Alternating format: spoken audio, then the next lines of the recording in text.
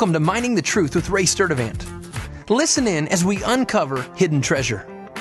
Now, here's Ray. Welcome to Mining the Truth. I'm Ray Sturdivant. We're taking a look at spiritual warfare, and today we'll see that prayer is communication with our Commander-in-Chief. For a general to command his army effectively, he has to have intimate knowledge of the battle, the enemy, and the terrain. With today's technology, the commanding general can be located a long distance from the battle and view all aspects of the battle from a screen. We call this Central Command and Control, CENTCOM for short. From CENTCOM in heaven, God not only sees the battlefield of each one of our lives, but He sees all past and future events simultaneously. He knows exactly the right action to take at exactly the right time.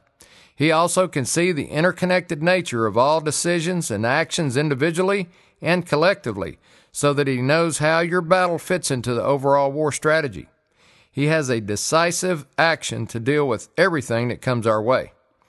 Prayer is how we access CENTCOM and know what action to take in the battles we face during spiritual warfare. Can you imagine a soldier on the field of battle deciding to wing it and strike out on his own to fight in the best way that he sees fit? He would have no idea what the overall strategy would be, and he would have no idea how the particular skirmish he is engaged in should be fought and what he's facing.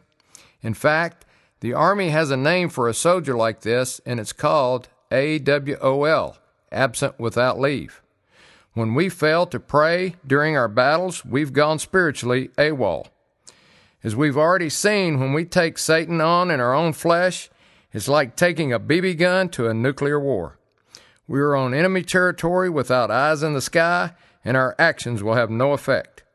The Army lives and dies on actionable intelligence.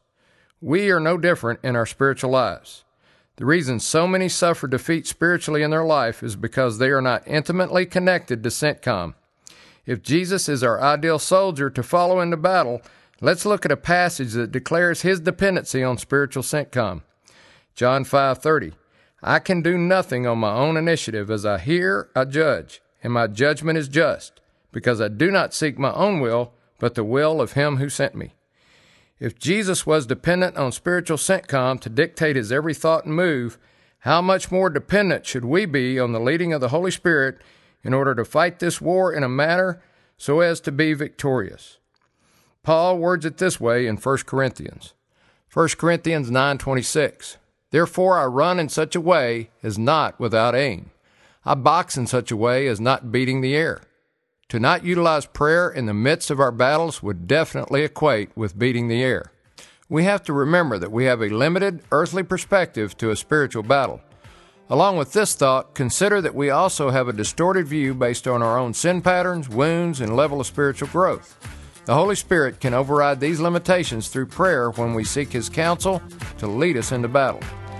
John 16:13 says, But when He, the Spirit of truth, comes, He will guide you into all the truth.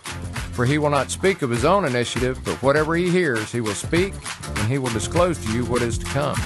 I'm Ray Sturdivant, Mining the Truth. Thanks for listening to Mining the Truth with Ray Sturdivant. If you have questions or comments about the show, visit us online at miningthetruth.com. So thanks again for listening, and join us next week as we continue to uncover hidden treasure.